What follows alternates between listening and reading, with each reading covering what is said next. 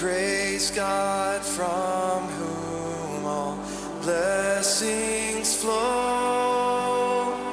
Praise Him, all creatures here below. Praise Him above, ye heavenly hosts. Praise Father, Son, and Holy Ghost.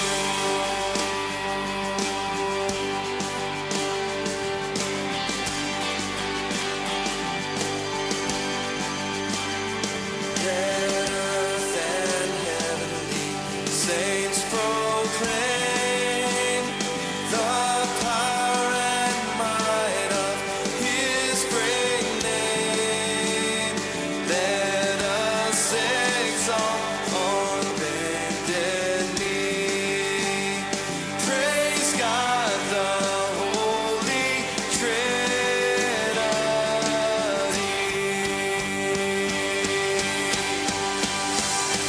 Praise God, praise God, praise God who saved my soul.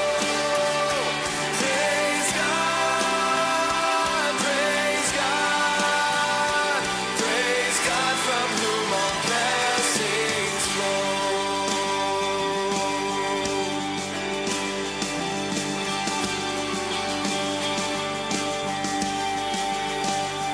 Praise to the King, His throne transcends. His crown and kingdom never ends. Now and throughout eternity, I'll praise the one who died for me. Praise God, praise God, praise God who saved my soul. Praise God, praise God, praise God from whom all blessings flow. Praise God, praise God, praise God who saved my soul. Praise God, praise God, praise God from whom all blessings flow.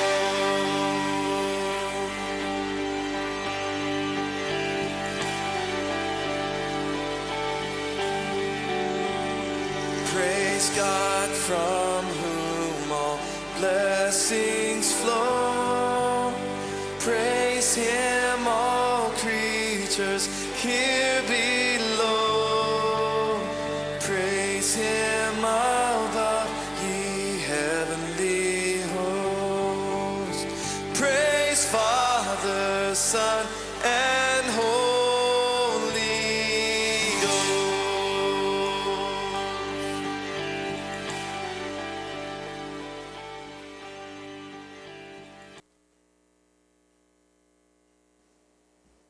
Amen. Praise the Lord. Good morning.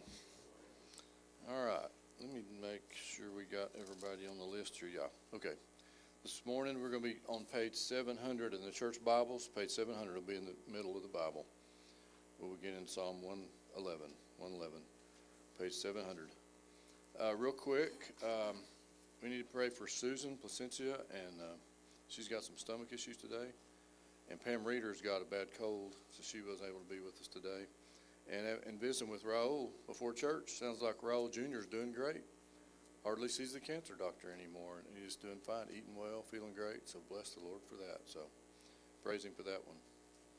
So we're going to read all of Psalm 111. I know it's a little bit long, but wow, there's just no off-ramp on this one. It's just such a good psalm. Praise the Lord. I will praise the Lord with my whole heart in the assembly of the upright and in the congregation. The works of the Lord are great, studied by all who have pleasure in them. His work is honorable and glorious, and His righteousness endures forever. He has made His wonderful works to be remembered. The Lord is gracious and full of compassion. He has given food to those who fear him. He will ever be mindful of his covenant. He has declared to his people the works of the power of his works, in giving them the heritage of the nations. The works of his hands are verity and justice. All the precepts are sure. They stand fast forever and ever, and are done in the truth and uprightness. He has sent redemption to his people. He has commanded his covenant forever. Holy and awesome is his name. The fear of the Lord is the beginning of wisdom. A good understanding have all those who do his commandments. His praise endures forever. Amen. Let's pray. Father, we bless you for the time together this morning. Lord, I pray you give us hearts that are humbled before you as we praise you this morning, and ears and eyes that are ready to hear and see, God, what you would teach us today, Lord Jesus. We thank you for the amazing praise we have to give you honor for in Raul Jr.'s life. And I thank you for Raul and Nina's continued faith. Lord, they continue to trust you in this situation with Raul Jr.'s health. And we just thank you. We're just so reminded, it is through your wonders that faith grows and is increased. So bless you, Jesus, for that. And Lord, we lift up Susan today and Pam, Lord, as they are right there where they are, Lord, you are with them. I pray, God, they feel your presence and that you would heal their bodies. And, Lord, swiftly they would feel much, much better to glory to your name, Lord. And we just pray, God, for as we continue to go through this season, Lord, that we will continue to remember amazing things we've seen you do, not only in our lives, but in the lives around us, Lord, as we just sometimes take these things for granted. But, Lord, you are God, and we want to give you all honor and praise we're due. Pray, God, your presence and your spirit be welcome here today, and, Lord, that you would speak to us in a mighty way, the only way that only you can. So, Lord, I pray that you would speak in a mighty way to us today. We bless you. We trust you in all things, Lord Jesus. It's in you, Lord of lords, King of kings, that we pray. Amen.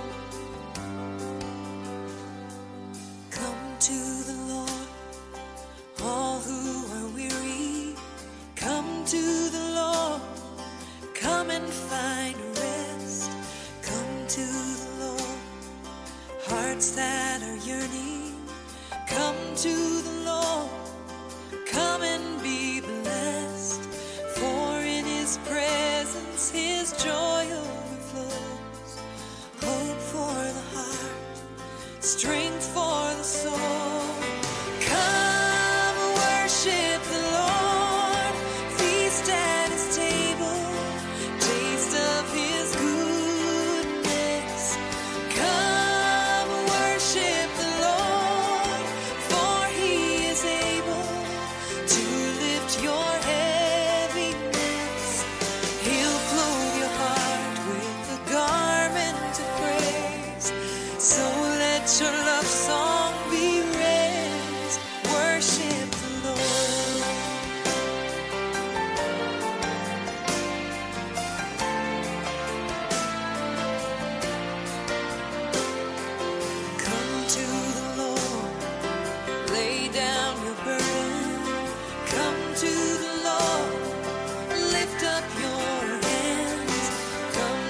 the Lord, life He has given.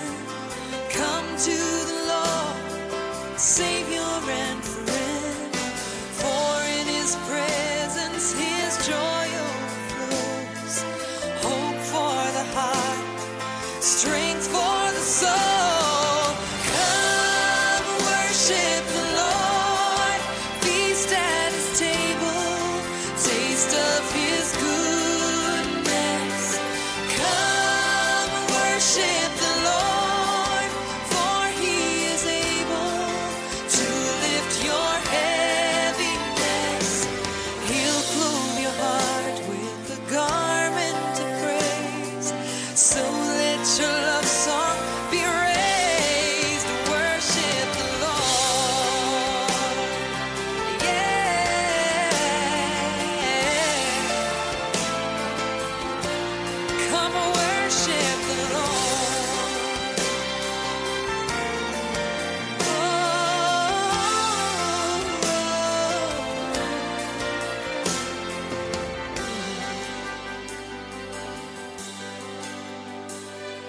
For in His presence His joy overflows.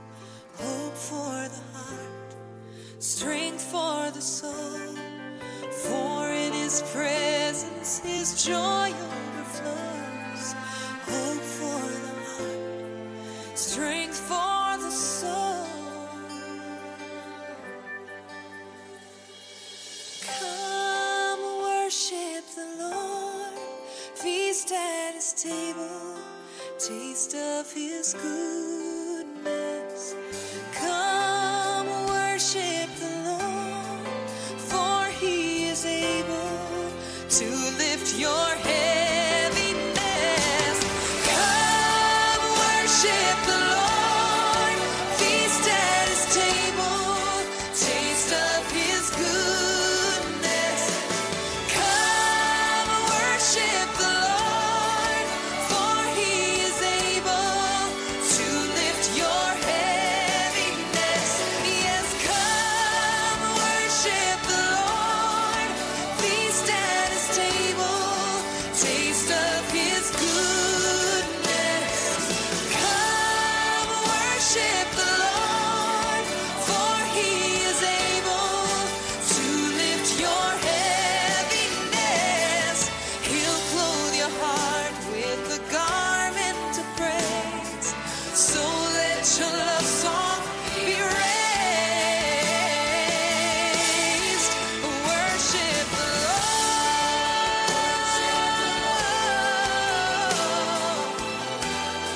Yes.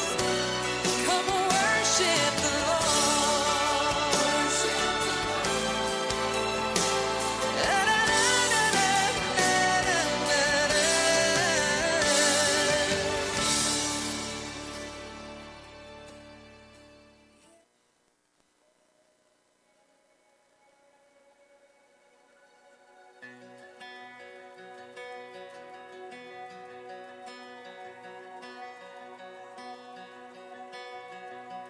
Alone in my sorrow and dead in my sin, lost without hope, with no place to begin. Your love made a way to let mercy come in. When death was arrested and my life began, ash was redeemed, only beauty remains. And my orphan heart was given a name. My mourning grew quiet, my feet rose to dance. When death was arrested and my life began.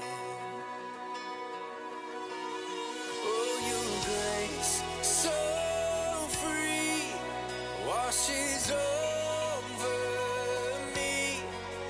You have made me new, now life begins with you. It's your endless love pouring down on us. You have made us new, now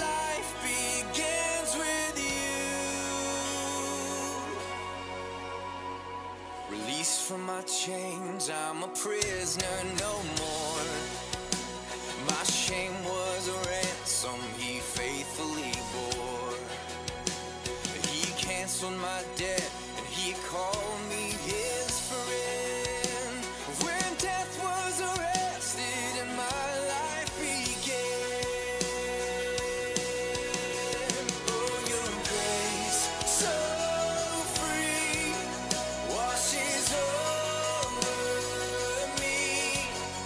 You have made me new, now life begins with you.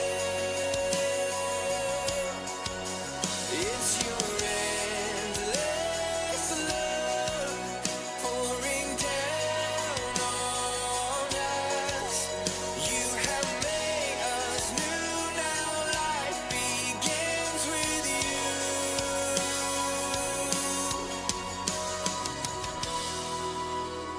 Our Savior displayed on a criminal's cross.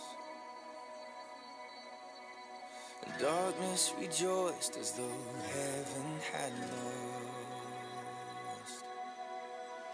But then Jesus arose with our freedom in hand. That's when death was arrested and my life began. Oh, your grace so free washes over me. You have made me new, now life begins with you. It's your endless love pouring down on us. You have made us new, now life begins with you. Oh, we're free, free, forever we're free. Come join the song for the redeemed. Yes, we're free, free, forever, amen. When death was arrested and my life began. Oh, we're free, free, forever we're free. Come join the song for the redeemed. Yes, we're free, free, forever, amen. When death was arrested and my life began. When death was arrested and my life began. When death was arrested and my life began.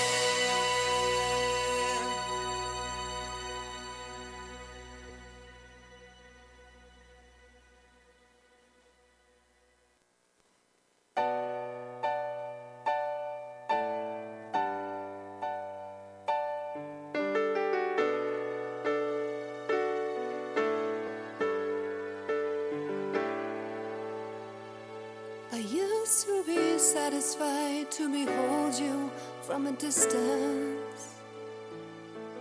Just a glimpse of your glory was okay. I used to be satisfied just to hear your voice every now and then, to make my sacrifice and go my way. But something stirred my cold, dry heart. Everything is different now. Something stirred my cold, dry heart. Everything is different now. The outer courts are not enough. The outer courts are not enough. The outer courts are not enough anymore. The outer courts are not enough. The outer courts are not enough. The outer courts are not enough anymore. I used to be satisfied to behold you from a distance. Just a glimpse of your glory was okay. I used to be satisfied just to hear your voice every now and then, to make my sacrifice and go stirred my cold, dry heart. Everything is different now. Something stirred my cold, dry heart. Everything is different now. The outer courts are not enough. The outer courts are not enough. The outer courts are not enough anymore, no. The outer courts are not enough. The outer courts are not enough. The outer courts are not enough anymore. Take me in, take me deeper, take me into your chamber, take me into the center of your all-consuming fire.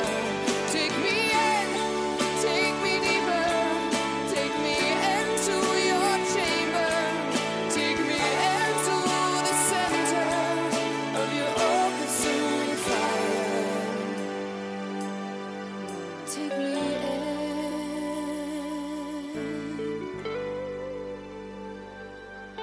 take me in.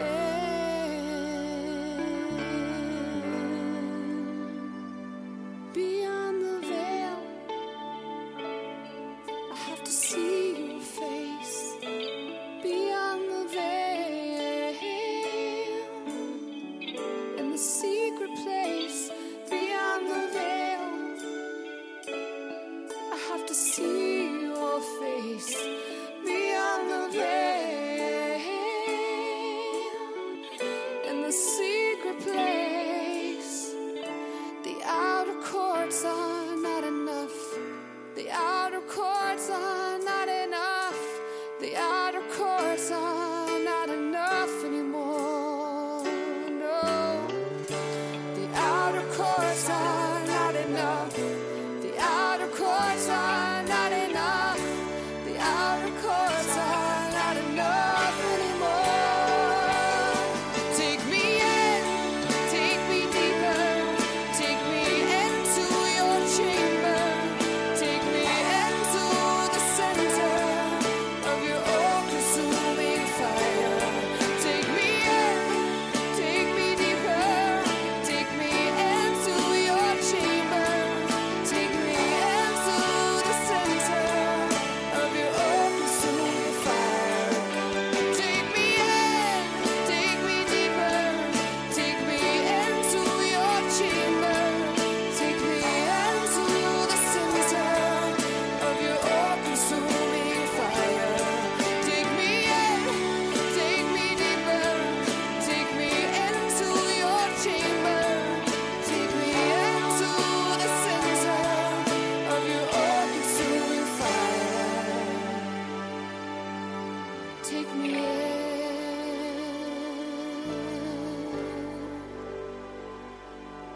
Take me in. Beyond the veil,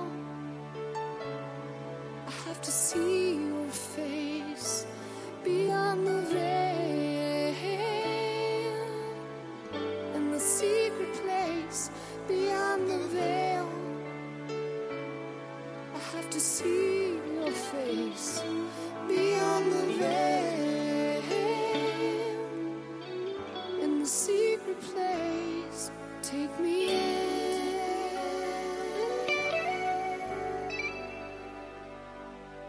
Take me in.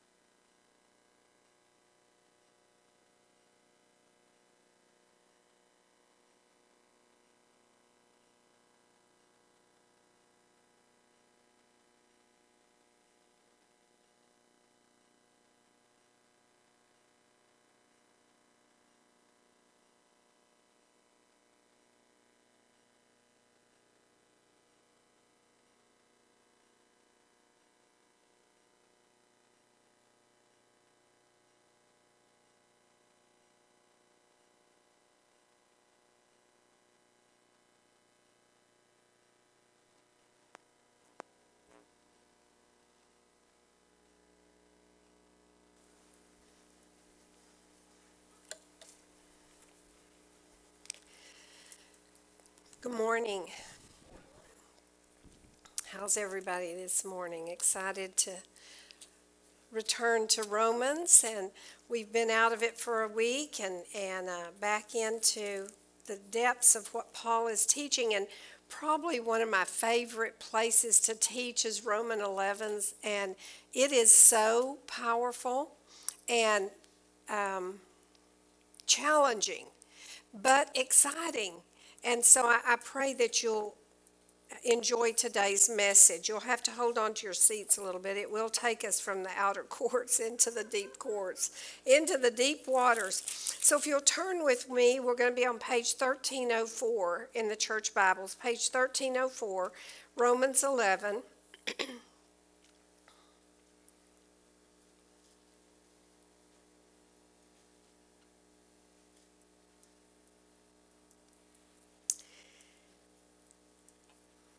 Let's begin in verse 1.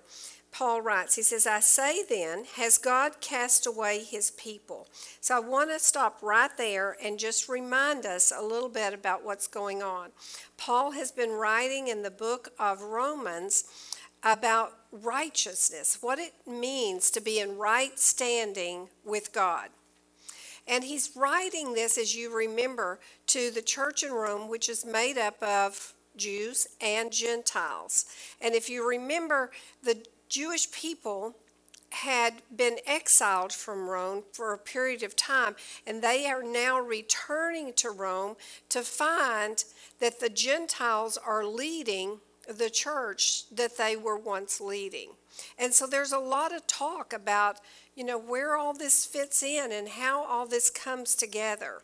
And he's been talking in chapter 10, if you remember, about this place of how the Jewish people have not continued to walk in the fullness that God has in recognizing the Messiah. So they haven't seen the fullness of God's plan. And so Paul is writing then, and he says, I say then, has God cast away his people? And so he's saying, because of where the Jewish people are and what's going on, has God cast away these people? And he says, certainly not. Now, I want you to hold on to some of these things, because I think not only is this going to help us today to understand the teaching in Romans 11, but it's going to help us on what we believe about what's going on in Israel today. So the physical Israel today, I believe God is going to speak to some of these places, because I hear a lot of people say, Israel's doing this wrong and that wrong, and there's something going on. There is some truth to some of all the places that Israel has not walked in the fullness of what God has called her to walk in. But God has not cast away his people. And so we have to see what Paul is saying even to us today. He says, certainly not, that's not happened. For I also am an Israelite of the seed of Abraham, of the tribe of Benjamin. God has not cast away his people, whom he foreknew. Or do you not know that the scripture says Elijah, how he pled with God against Israel, saying, Lord, they have killed your prophets and torn down your altars, and I alone am left, and they seek my life. And what does the divine response say to him? I have reserved for myself 7,000 men who have not bowed the knee to Baal. So if you remember, we talked a little bit about the remnant last time in the last few weeks. That's what he's talking about, is even when Israel was not where it was supposed to be, when they were walking with Baal and they were bowing down to Baal and killing the prophets of God, Elijah goes and he's just like, Lord, what's the use? I'm the only one left. And God says, no, I've reserved myself 7,000. This place of completion, this place of saying, I've got a complete remnant right here that I've reserved for myself. Verse 5 says, even so, at this present time, there is a remnant according to the election of grace. Remember, we talked about this word election.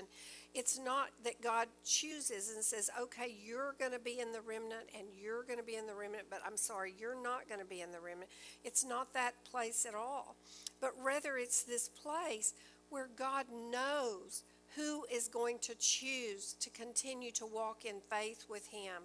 And by walking in faith with Him, will be a part of the remnant. Verse 6 says, and if by grace, then it is no longer of works. Otherwise, grace is no longer grace. But if it is of works, it is no longer grace. Otherwise, work is no longer work. What then? Israel has not obtained what it seeks, but the elect have obtained it, and the rest were blind. So what he's saying, it's not by works, but it is by grace. It's this place of grace through faith, the plan that God set up from Abraham forward, this place of grace, that there would be a plan of faith, not of anything that you can do on your own.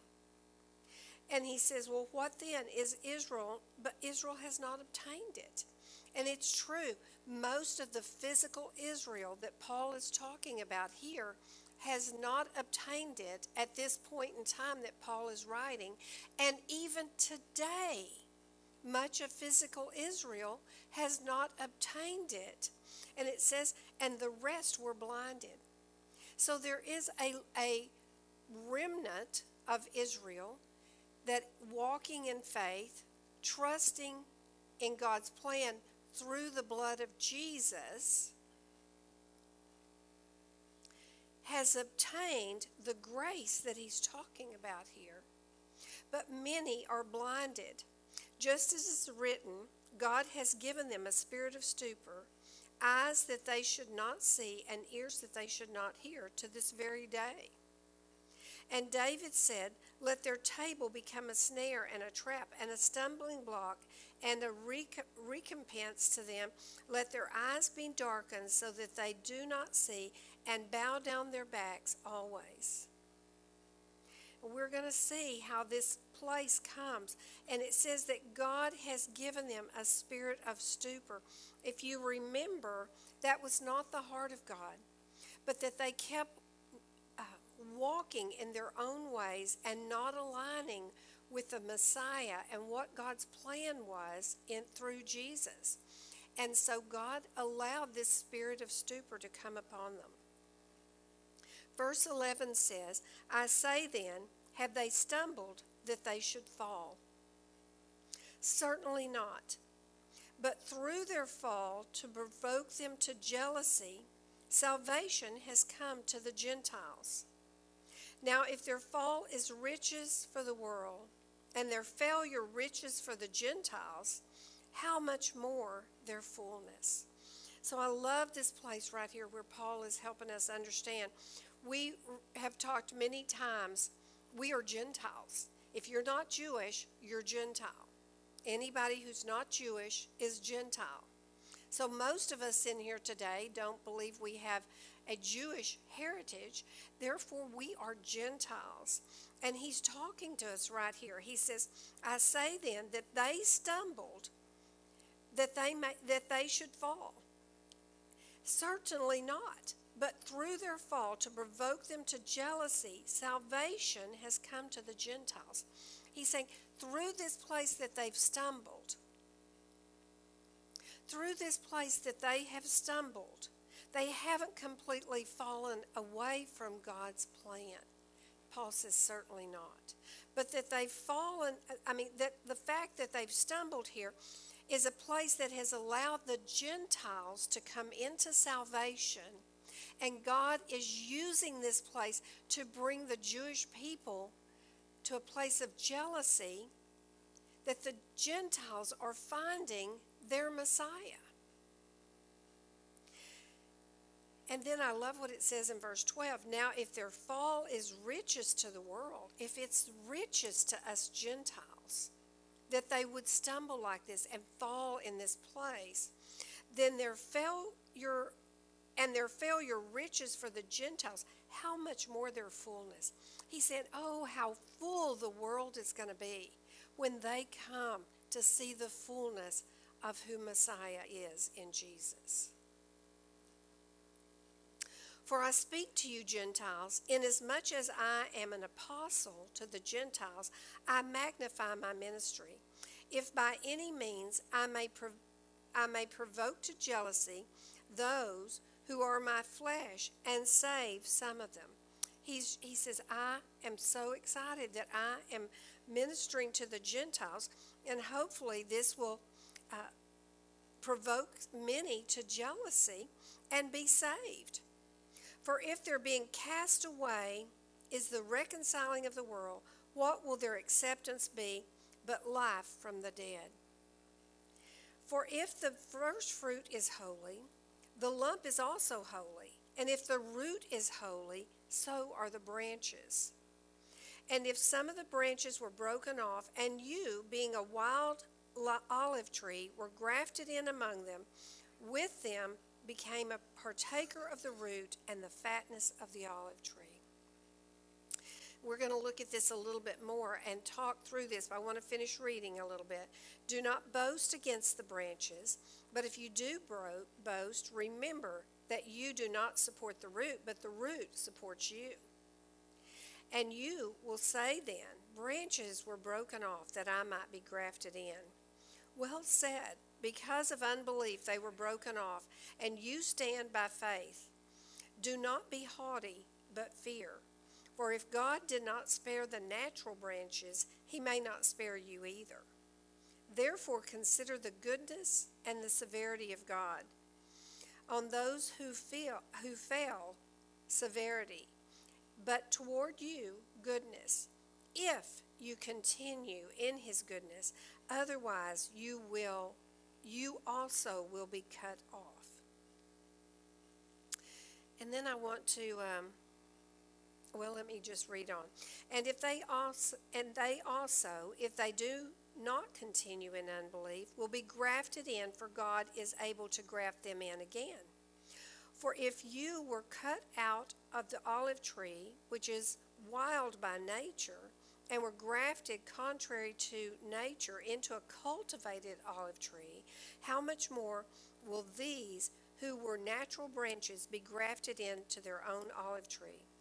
For I do not desire, brethren, that you should be ignorant of this mystery, lest you should be wise in your own opinion, that blindness in part has happened to Israel until the fullness of the Gentiles has come in. And so all Israel will be saved. Okay, that's a whole lot. So I'm going to take a few of these verses, and Bill, would you help me grab this down, please, over here so it doesn't. Thank you. Thank you very much. Okay, this is my tree, and I don't claim to be an artist, but I think God's going to help us understand what Paul is saying here.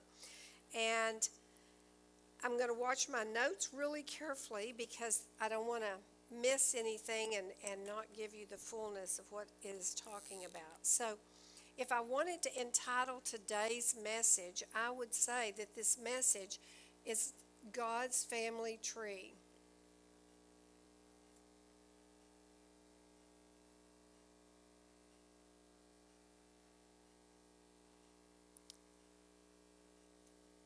And I do want to tell you, I have notes that you don't have to take all this down in notes if you want to just listen and absorb it, because I do have my notes Xeroxed and you can take them home with you.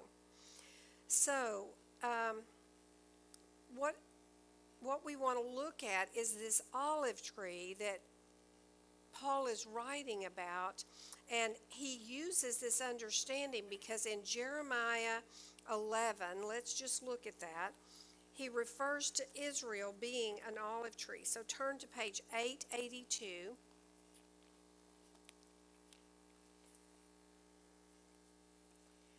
Jeremiah 11, chapter 11, verse 16 and 17.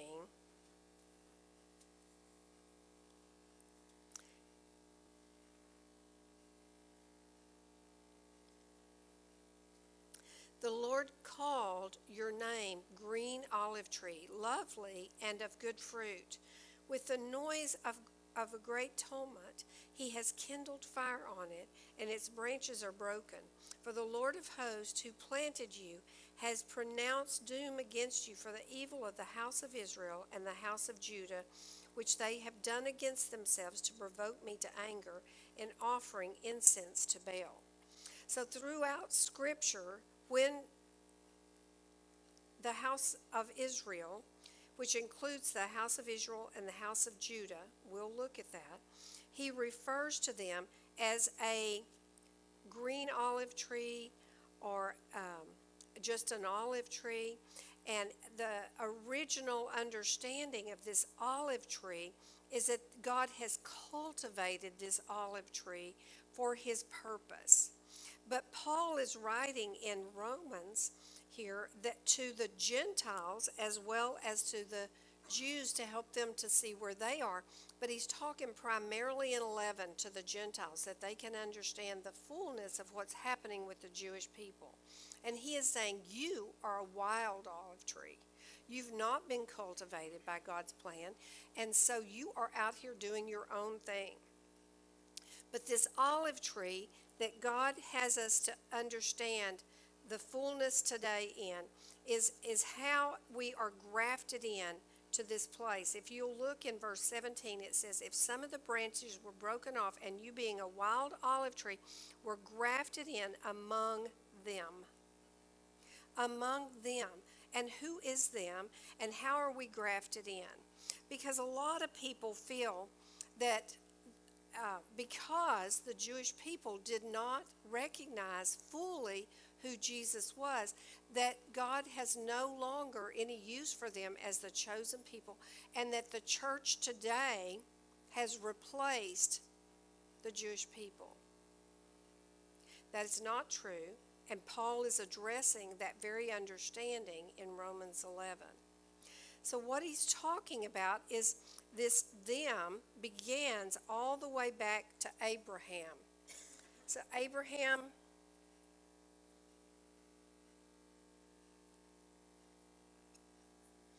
is the father of us all. But we would know that the very first place that this starts is in Genesis 12. So if you'll turn with me back to Genesis 15 on page 14.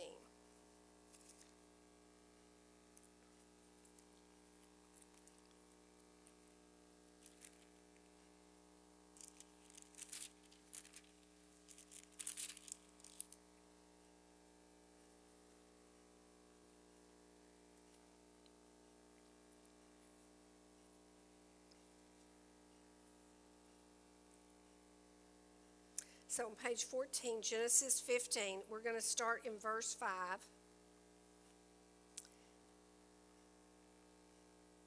Then he brought Abraham outside and said, look towards the heaven and count the stars, if you're able to number them. And he said to him, so shall your descendants be. And he believed in the Lord, and he accounted it to him for righteousness. He accounted it for him for righteousness. So right here, God begins to make a covenant with Abraham, and he believed in Abraham believed in it, and he was made righteous.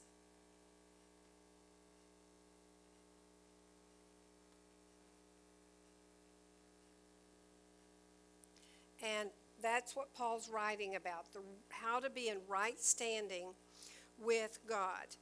And then we see that, go to a couple pages over to chapter 22 in Genesis.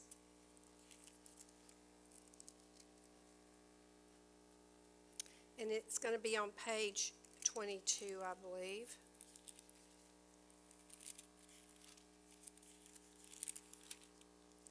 And we're going to look at verse 15 and 18.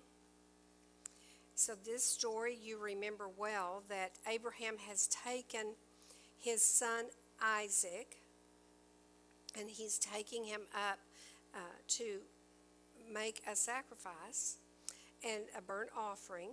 And Isaac even says to him, he says, Father, you have the wood and you have the knife and all that we need to give this burnt offering to the Lord, but you don't have a lamb.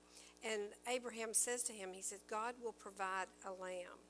So I want you to look down to verse 15, verse 5.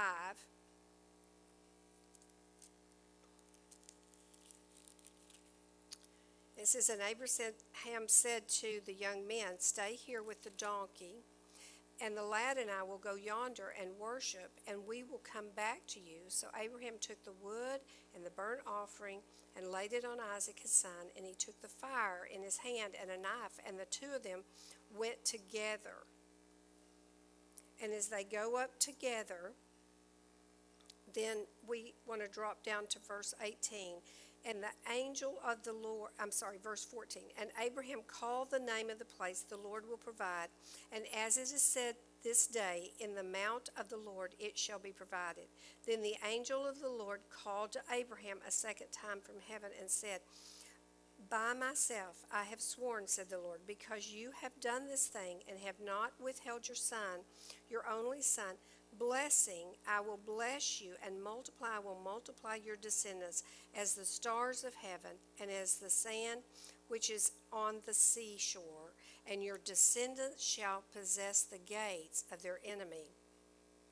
In your seed all nations of the earth shall be blessed, because you have obeyed my voice. So Abraham is made righteous through his faith in believing in God, that he is brought him out from the land he was in and bringing him to a new land. And now he is receiving the blessing that God is pronouncing to all his descendants.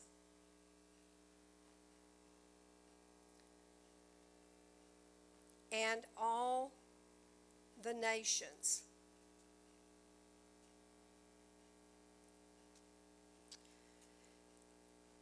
I think this is a huge place that we have to see, that Abraham is understanding or being given this grace of this blessing, not only for his descendants, but for in your seed all the nations of the earth shall be blessed.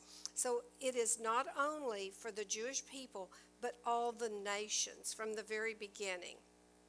So because Abraham has believed. And so because of that, we as Gentiles consider Abraham the father because of his faith.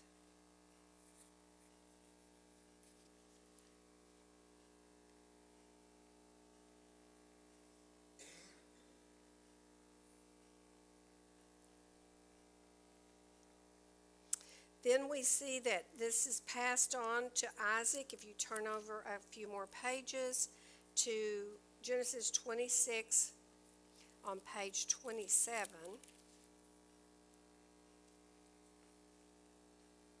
Verse 4 and 5, it says, I will make your descendants multiply as the stars of heavens. I will give them to descendants, to the descendants all these lands, and in your seed all the nations of the earth shall be blessed. Now God is talking to Isaac. So the blessing has been passed down from Abraham, that he will bless all the descendants as the stars of the heaven, to his descendants and to the nations of the land. So now Isaac receives God's blessing.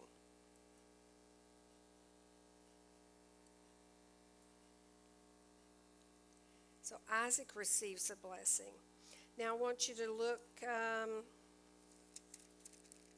to chapter 28 on page 31.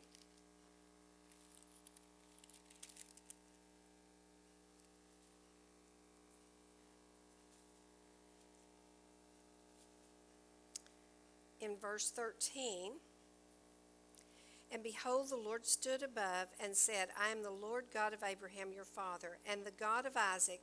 The land on which you lie I will give to you and your descendants. Also your descendants shall be as the dust of the earth. You shall spread abroad to the west and to the east, to the north and the south, and in it you and your seed, all the families of the earth, shall be blessed. And behold, I am with you and will keep you wherever you go and will bring you back to the land. For I will not leave you until I have done what I've spoken to you. Now he's talking, it says, then Jacob awoke from his dream. So he's talking to Jacob.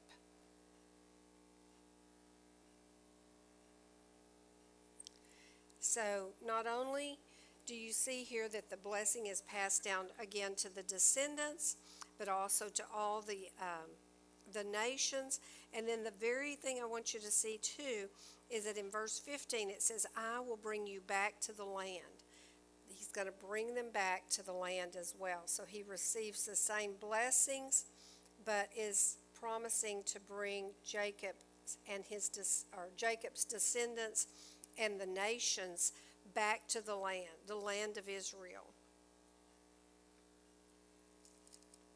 All right, turn with me on over to verse 32, chapter 32 on page 37.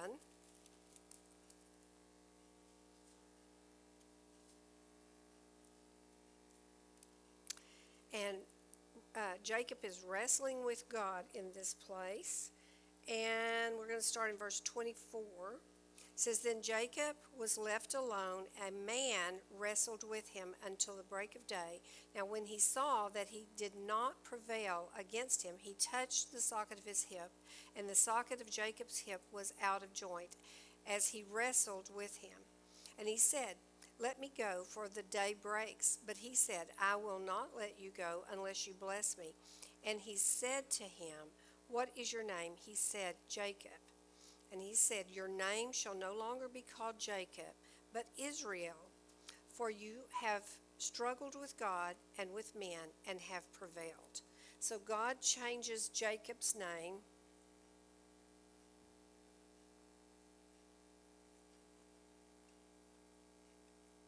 to Israel.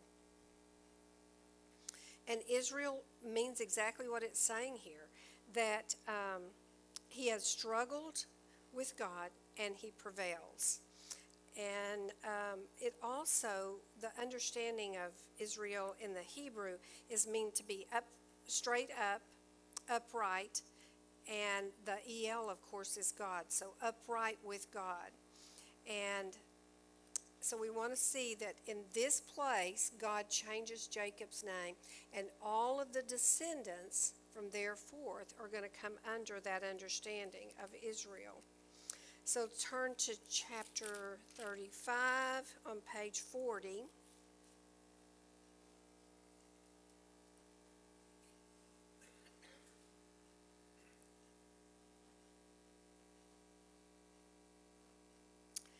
And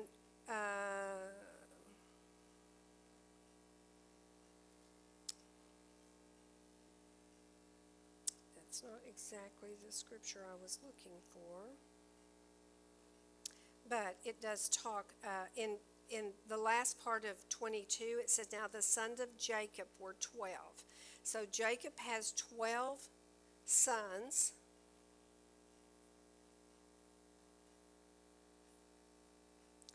And the 12 sons became known, as you know, as the 12 tribes of Israel, or the children of Israel. Now, then out of these sons comes Joseph. Let's turn to Genesis 48. It's on page, I'm not sure, let me see, page 57 of 56, chapter 48, Genesis 48. And it says in verse 3, then Jacob said to Joseph, God Almighty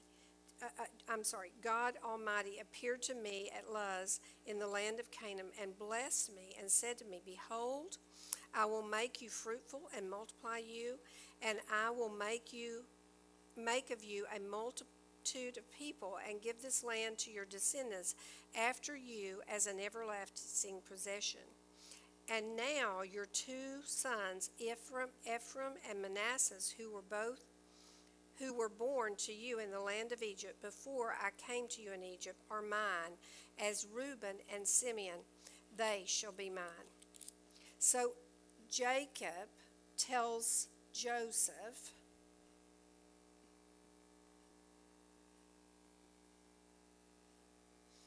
that his two sons will be as not as grandsons to him, but will be as sons to him.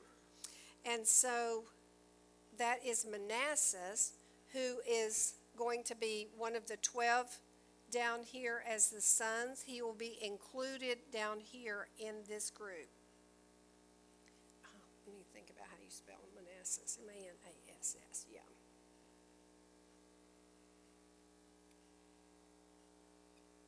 Manasseh, and he'll be in the 12 tribes.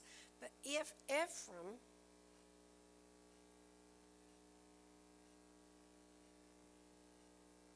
is going to actually be the one who receives the firstborn blessings. Now, we've talked before how the first and second that God showed us through Abraham. He had two sons, Ishmael and Isaac. Isaac is the secondborn. Ishmael was the firstborn. But Isaac, the secondborn, received the blessing. It's a picture of spirit and flesh. If you're walking in the spirit, that's the secondborn. The firstborn walks in the flesh. The second time this happens is Jacob and Esau. Esau was the firstborn, but the secondborn is Jacob, and he receives the blessing. The same is true with Joseph. He's not the firstborn. He is the latter born of the 12. Now, he's not the youngest, and he's not the second one either, but he receives the blessing, and his sons receive the blessing as well. Manasseh is the firstborn. Ephraim is the secondborn. So the secondborn receives the blessing, and walking in the Spirit is the picture of that. All right. Now, these 12 sons become a kingdom, and under Solomon, the kingdom gets divided, as you remember. And so we have the northern kingdom,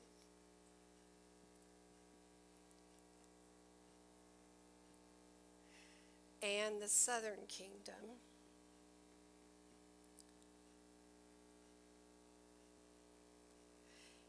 This northern kingdom is referred to as Ephraim, and has 10 tribes.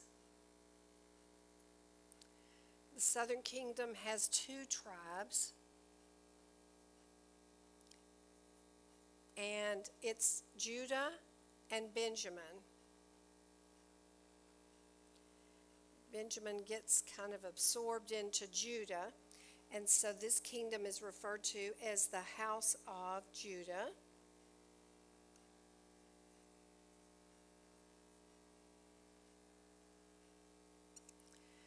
And the northern kingdom is referred to as the house of Israel.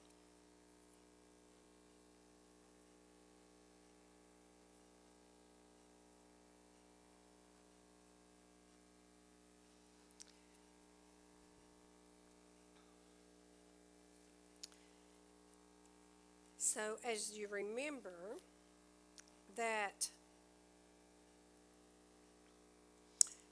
Solomon, because of his disobedience, and he marries a bunch of pagan wives, is that the kingdom is divided, and this kingdom, the northern kingdom, is snatched out of Solomon's hand. So God has got this tree going, but because of Solomon's disobedience, this kingdom is completely snatched out of the hand of Solomon.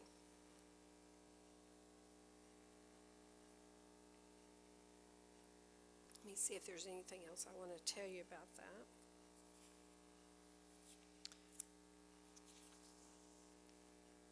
And that leaves the house of Judah. Okay? In the Judah, when the Messiah came, then Judah does not believe. Many of them are against understanding Jesus as the Messiah. So many do not believe.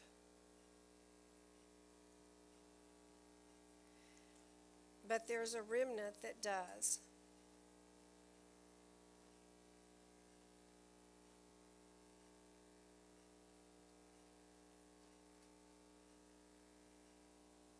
And the reason they believe is because it's been prophesied that the Messiah would come. They saw signs and wonders, and they began to understand what was prophesied throughout the Old Testament, that the Messiah would come out of the stump of Jesse, who is King David's father.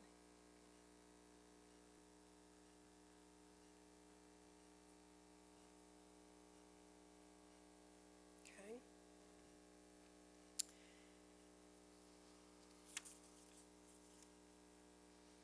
So Jesus comes, and many of the house of Judah does not believe. Only a remnant does. And so, as it was telling us, Paul was writing and said they've been blinded.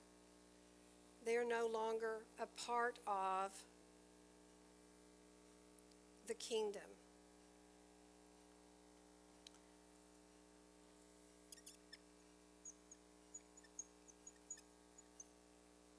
So they've been cut off. Let's look at that in Romans 11. Back on page 1305 and verse 19 says, "You will say then, branches were broken off that we might be grafted in." So these branches were broken off because they did not believe, and and that broke them off. But God is going to use that there's no more of either kingdom to bring the fullness of his tree back. So Jesus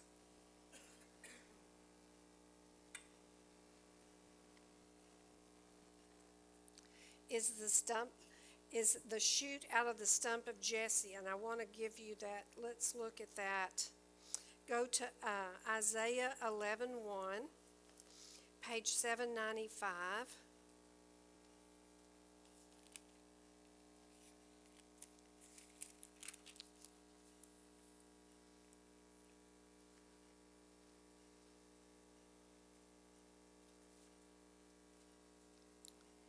Isaiah 11:1 says, "There shall come forth a rod from the stump of Jesse, and a branch shall grow out of his roots." So there shall come from the rod, come forth a rod from the stem of Jesse. So from the stem or stump in some translation is the stump of Jesse, and it's going to bring a branch that shall grow out of the roots. Okay, so Jesus is coming forth out of the stump of Jesse, and it's growing forth out of the roots. So who are the roots? Now we see this place of the roots. Look at Revelation 22. It's on page 1425, 1426. Verse 16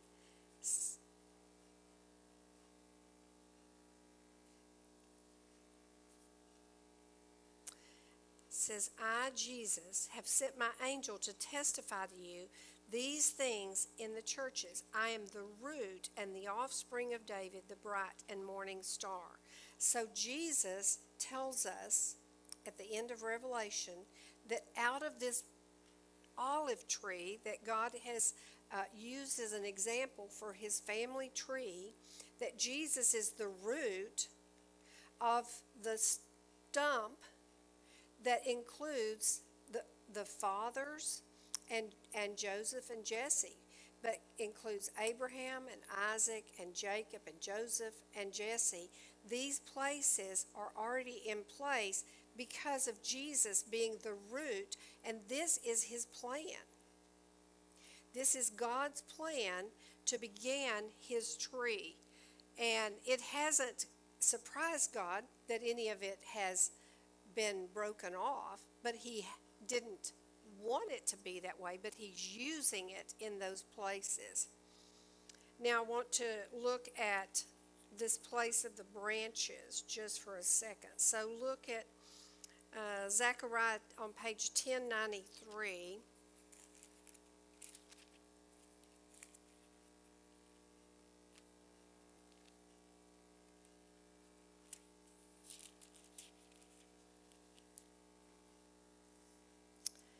Zechariah 3:8.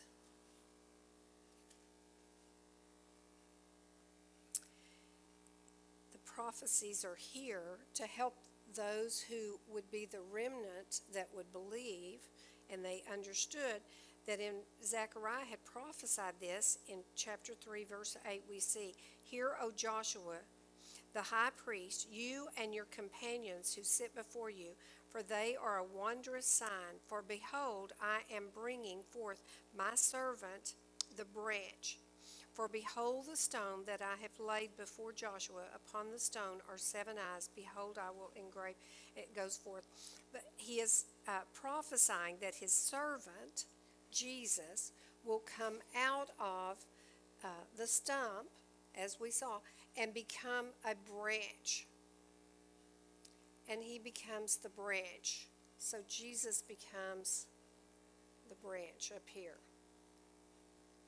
All right, you can also look at 4:3, I believe. 4:3, it says, "Two olive trees are by it, and one at the right of the bowl, and the other is at the left. So I answered and spoke to the angel who talked with me, saying, What are these, my Lord? Then the angel who talked with me answered and said to me, Do you not know that these are what these are? And he said, No, my Lord. So he answered and said to me, This is the word of the Lord to Zerubbabel, not by my might, not by power, not by my strength, says the Lord of hosts. And it goes all the way down to verse 12, and Zerubbabel begins to help them to understand. In verse 12 it says, "And I further answered and said to him, What are these 2 olive branches that drip into the receptacle of the 2 gold pipes from the golden oil drains?" And what we're going to see is that these 2 branches are the northern kingdom and the southern kingdom of the olive tree. And they had made up the original tree. But now they're broken off, okay? Now, let me see. All right, so Jesus becomes the branch and begins to build and restore the tree. And you have the apostles.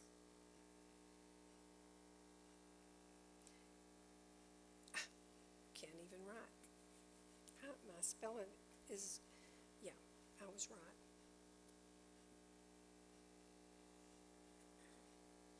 And the new church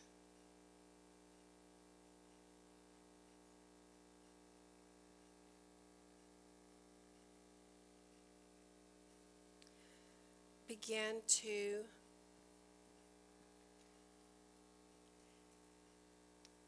fill up this tree that God is using.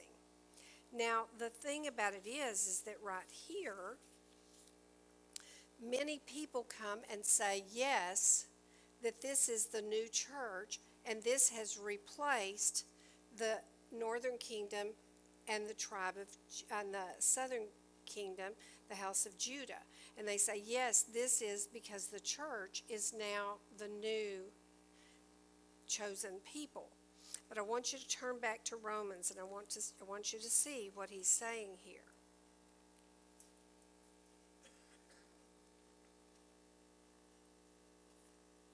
So on page 1304, Romans 11.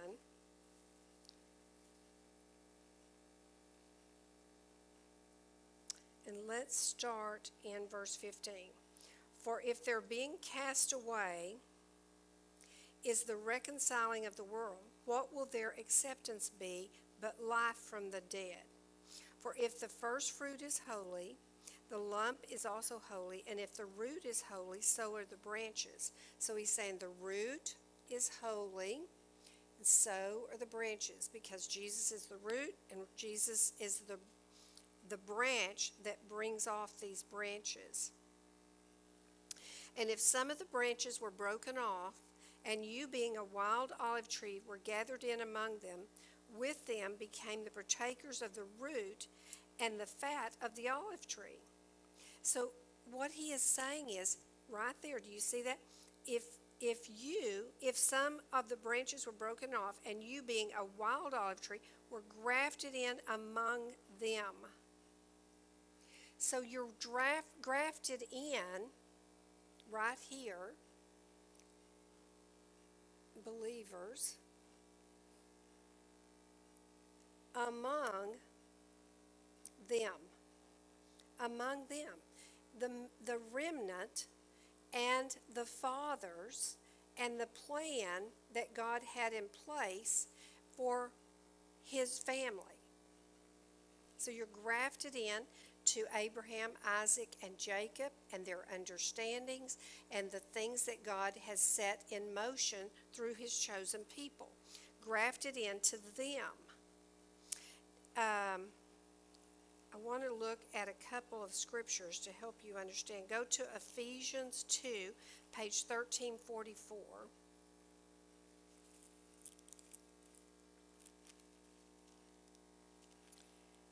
Starting in verse 11, Paul talks about this in a way to help us to understand again what he's saying. He says, therefore remember that you, once Gentiles in the flesh, who were called uncircumcised by what is called the circumcision party, made in the flesh by hands. So he's really saying, so you Gentiles who are called by the Jewish people, that at the time you were without Christ, being aliens from the commonwealth of Israel and strangers from the covenants of the promise, having no hope and without God in the world. But now in Christ, you who were once far off have been brought near by the blood of Christ. So what have you been brought near to? So by his blood, believers have been brought near to the blessings and the promises that come out of all the way back to Abraham.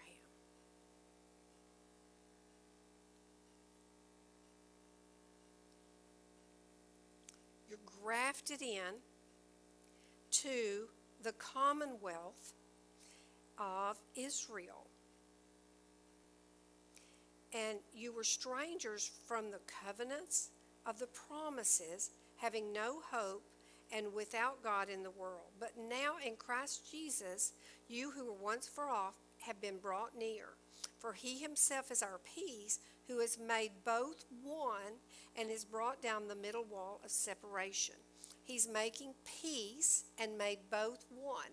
What's he talking about? He's talking about Jews and Gentiles, and he's bringing them into one, into grafted into his purpose and his plan that he began through the fathers, because that's where the blessings are. If we're not grafted in to Abraham and Isaac and Jacob and what he did through Ephraim and Manasseh and began even to help us to understand the Messiah would come through this lineage, There are no blessings for the Gentiles anywhere else. There's no place in the Bible that it gives any blessings or any promises to the Gentiles if you're not grafted in to them. The remnant that continues to walk in God's ways. So who are you grafted into? People argue about this all the time because most people say you're grafted into Jesus. That's not what it says in Romans. It says you're grafted in among them. Who are them? They're the remnant that continued to walk the apostles and the new church as it began to walk in the fullness of what God established through the fathers, Abraham, Isaac, and Jacob.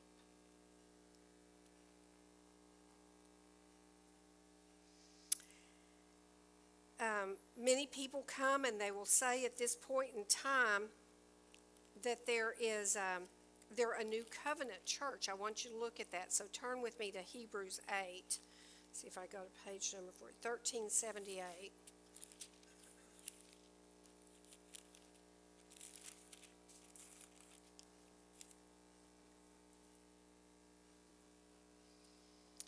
So many of the churches today will tell you we're a new covenant church, not an old covenant church.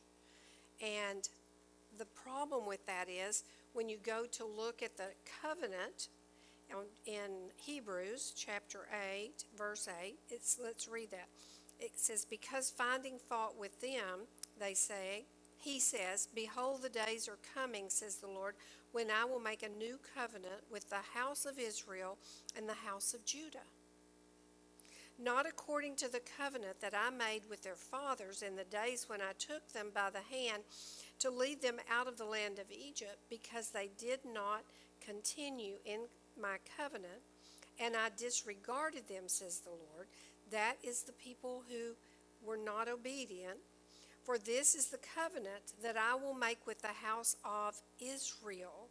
After those days, says the Lord, I will put my laws in their mind and write them on their heart, and I will be their God, and they shall be my people. The new covenant is written in verse 10 with the house of Israel.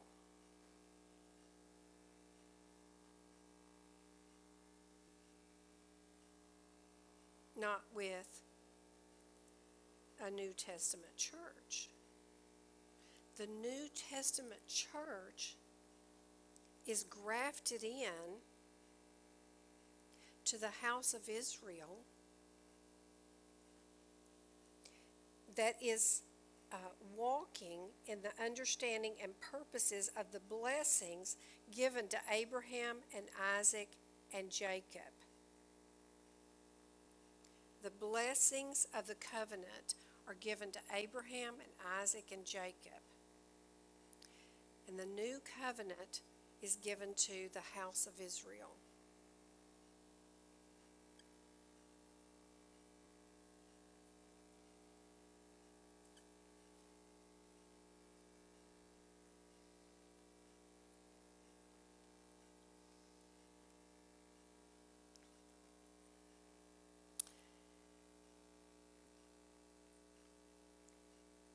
When you go back to, let's finish up in Romans. When you go back to Romans 11 on page 1305,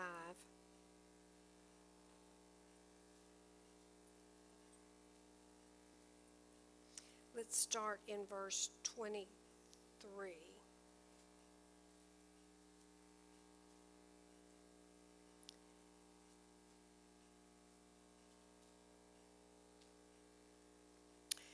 Paul writes, and he says, and they also, if they do not continue in unbelief, will be grafted in, for God is able to graft them in again.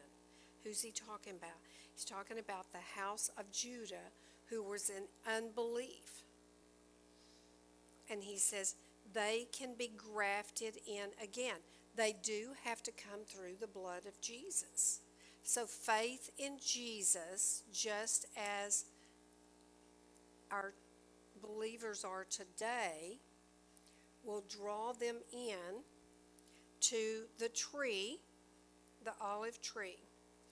24 says, if you were cut out of the olive tree, which is wild by nature, and were grafted contrary to nature into the cultivated olive tree, how much more will these who are natural branches be grafted in to their own olive tree? They'll be grafted back into their own olive tree that God created. You have to see that this is God's olive tree, and He created this. 25 says, for I do not desire, brethren, that you should be ignorant of this mystery, lest you should be wise in your own opinion, that blindness in part has happened to Israel until the fullness of the Gentiles has come in. So God knows that the Jewish people will not come and be grafted back in until the fullness of the Gentile people have come to be grafted in as well.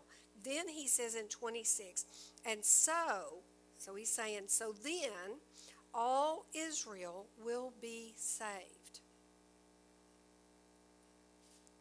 All Israel will be saved, and it will be the house of Israel. And you will be a part of God's perfect plan. When I was studying through this, I wanted to share with you one of the things that God said to me so clearly. He said, true faith brings us in alignment with God's will and God's purpose and God's plan. True faith. There is so much controversy between where the church is supposed to be. Are we under the Mosaic Law? Are we under the understandings from Abraham and Isaac and Jacob? We sang songs growing up. Some of you probably did, about Father Abraham. I was thinking about that the other night. Father Abraham had many sons, and many sons had Father Abraham. And we all sang those songs believing that our spiritual heritage went back to Abraham. But then it cuts out all the rest of it. The reason it goes back to Abraham is because it's going through God's purpose and plan. And we have to be in alignment with His purpose and plan. So when people say today, where do you stand with Israel? I would like to refer them to Romans 11. Because Paul says right in the beginning, has God cast away His people? He says, certainly not. He says, I'm still working my purpose and my plan to create my family tree. The olive tree that represents His chosen people. We are grafted into that.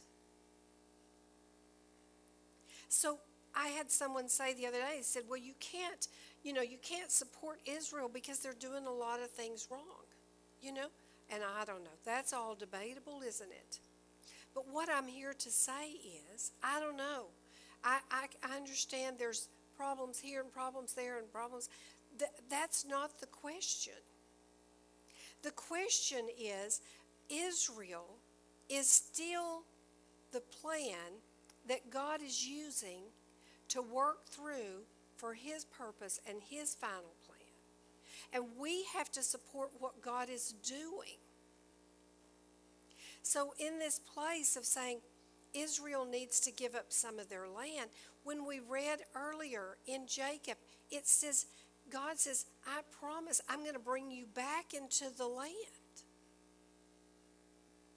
I can't see that we can come to Israel and say, you need to give up your land, when God is saying, I'm going to be doing things in your land. We support Israel because Israel is a part of God's purpose and plan. Have they all come to know the Messiah, and are they walking in the things of Jesus? Absolutely not. That's what Paul's saying. Certainly not. But he's not done with them. He still has a purpose, and he still has a plan for the Gentiles to be brought in and grafted in to the fullness of what that olive tree will look like. And it is the house of Israel. And that's where the covenants are made. And that's where the promises are given. And that's where the Messiah came from. You know, if you think about it, if we're not grafted into them, you don't have a Messiah. He is there because we are grafted into what God's purpose and plan is.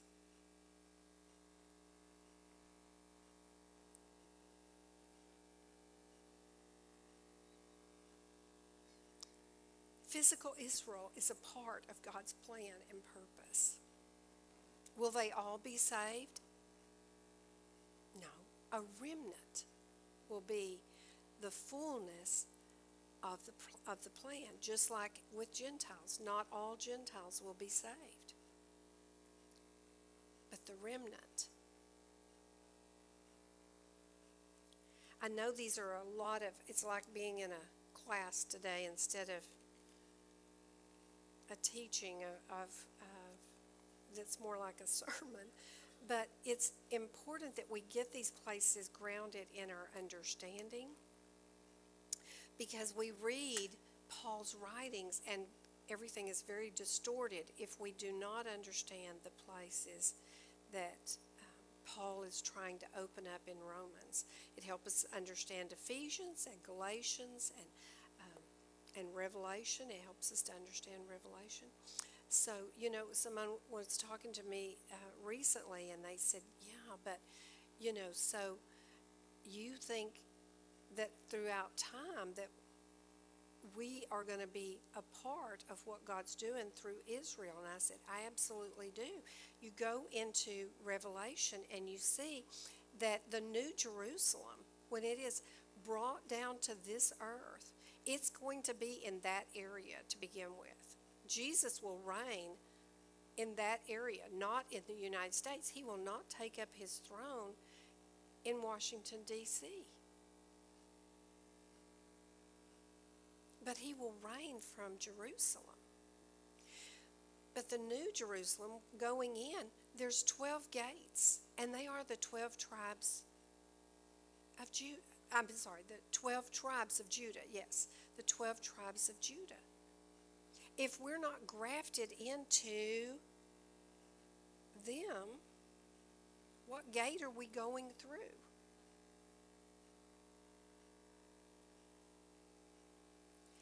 So I pray God will open this understanding up to you, and that you will be able to discern where truth is and stand with God's purpose and plan that has not changed from the very beginning. Thank you.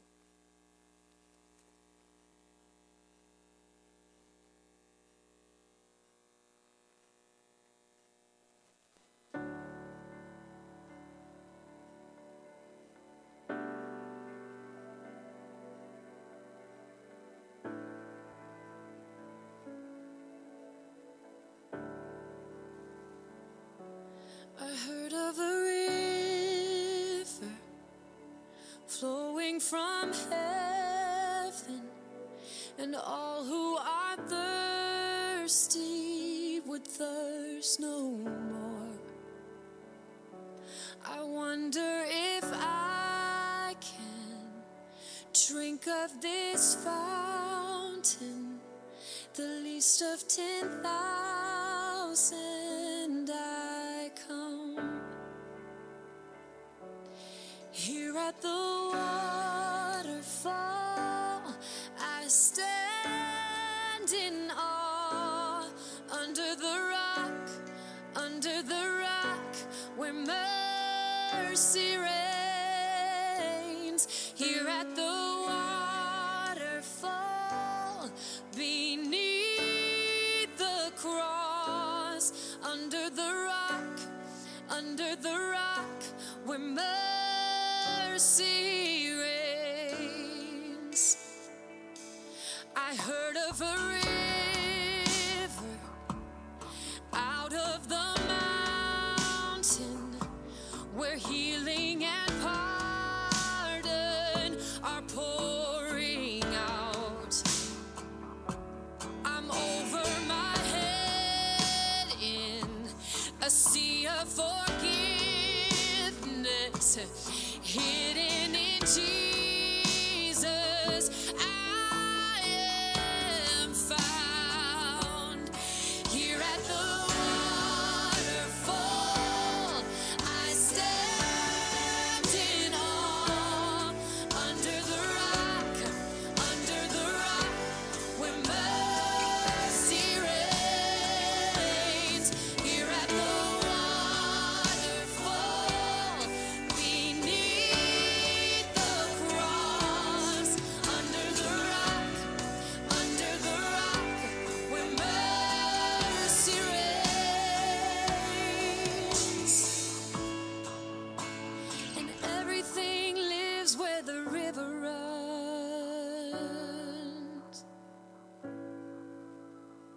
Everything lives where the river runs.